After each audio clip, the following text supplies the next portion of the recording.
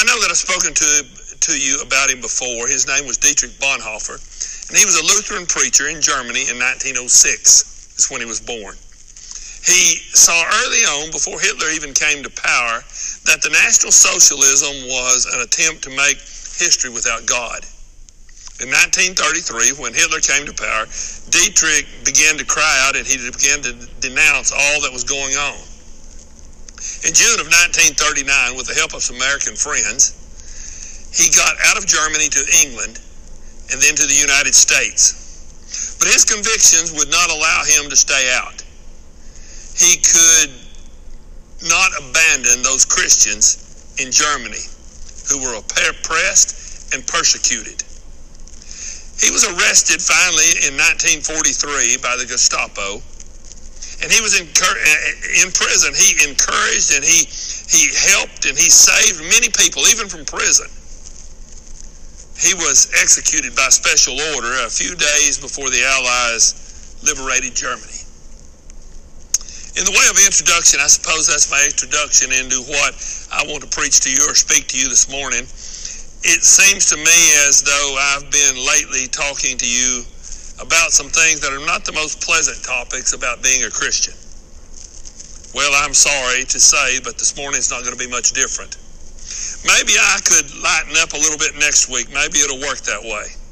But I woke up Friday night, or maybe I should say Saturday morning, about 3 o'clock, and I'd had a dream about an incident that's going on with some people I know. And this was on my mind. So, for what it's worth, here's a tough part of a spiritual truth. In James, in the 1st chapter, in the 3rd verse, it says, knowing this, that the trying of your faith worketh patience. Now, it would be good for all of you if you'd be able to read that 1st chapter of James. It's a good one. But let's center a few moments on that phrase there in that 3rd verse. The phrase that says, trying of your faith. None of us, no one, wants to have our faith tried.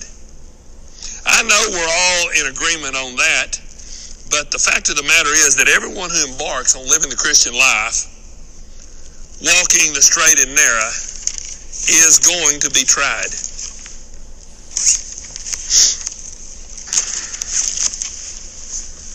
Your faith is going to be put to the test. You're going to be tested. And I want to go even farther and say, no one will enter into the pearly gates of heaven without it. I have believed and I have said for a long time that Jesus is fitting us for heaven. That is, he is shaping and molding and perfecting us and his church and his people for heaven. My theology on this is that no one is just going to waltz into heaven without your share of trials, without your faith being tested. Now, some may part with me here when I say that not everybody's faith will stand the test. Not everybody's faith is going to hold up. For if you have not really got the goods, so to speak, if you're in it for the wrong reason, if you are not really sold out to Jesus, you're not going to be able to stand the pressures. Although no one likes it, it's a part of being conformed into the image of Jesus. In that 8th chapter of Romans, it speaks to us about one of my favorite verses in the New Testament. Romans 8:28, which says, and we know that all things work together for them that love God and are called according to his purpose. That verse is a pure delight to hang on to. When things are not going right in my world, all things are working for my good. But really, we shouldn't even read that verse without reading the next one, verse 29, that tells us that we are being conformed to the image of Jesus. What was the image that Jesus portrayed throughout your Bible? Well, 600 or 700 years before his birth, Isaiah tells us in chapter 53, and by the way, you ought to read that chapter also if you can.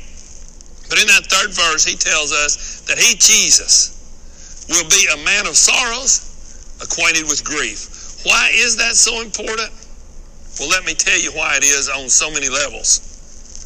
Because the next truth that I want to lay upon you is from the unknown writer of Hebrews 4:15. For we have not a high priest which cannot be touched with the feelings of our infirmities, but was in all points tempted as we are, yet was without sin. Folks, that's some of the best news in the New Testament. Some of the best news in the whole Bible. That Jesus, because he was on earth as a man of sorrow and grief, he knows what we're feeling. He knows what we're going through.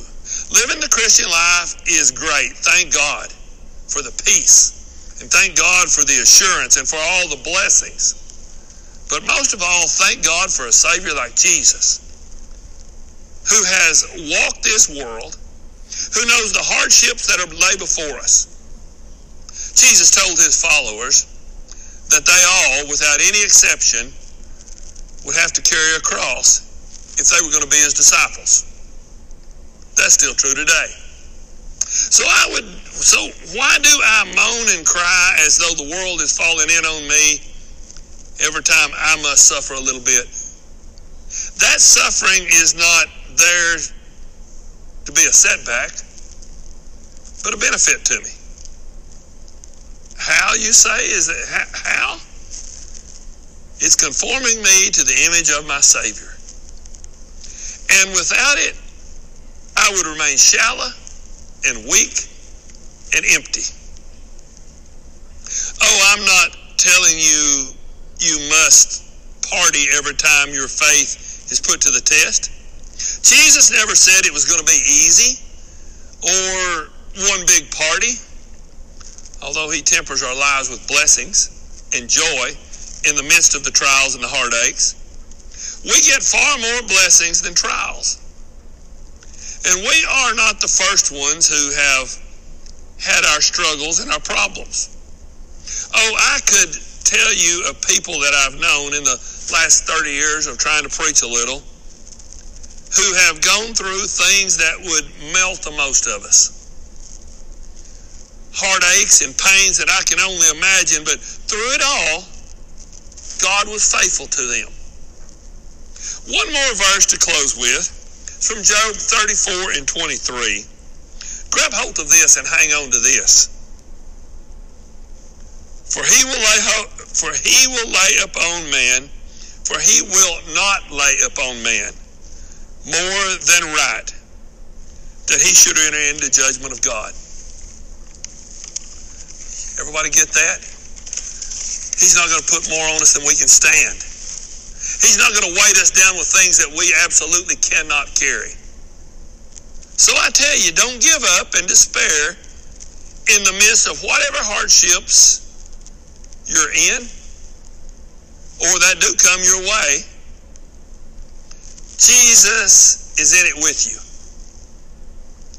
But without these tests or trials, none of us will enter into heaven's gates.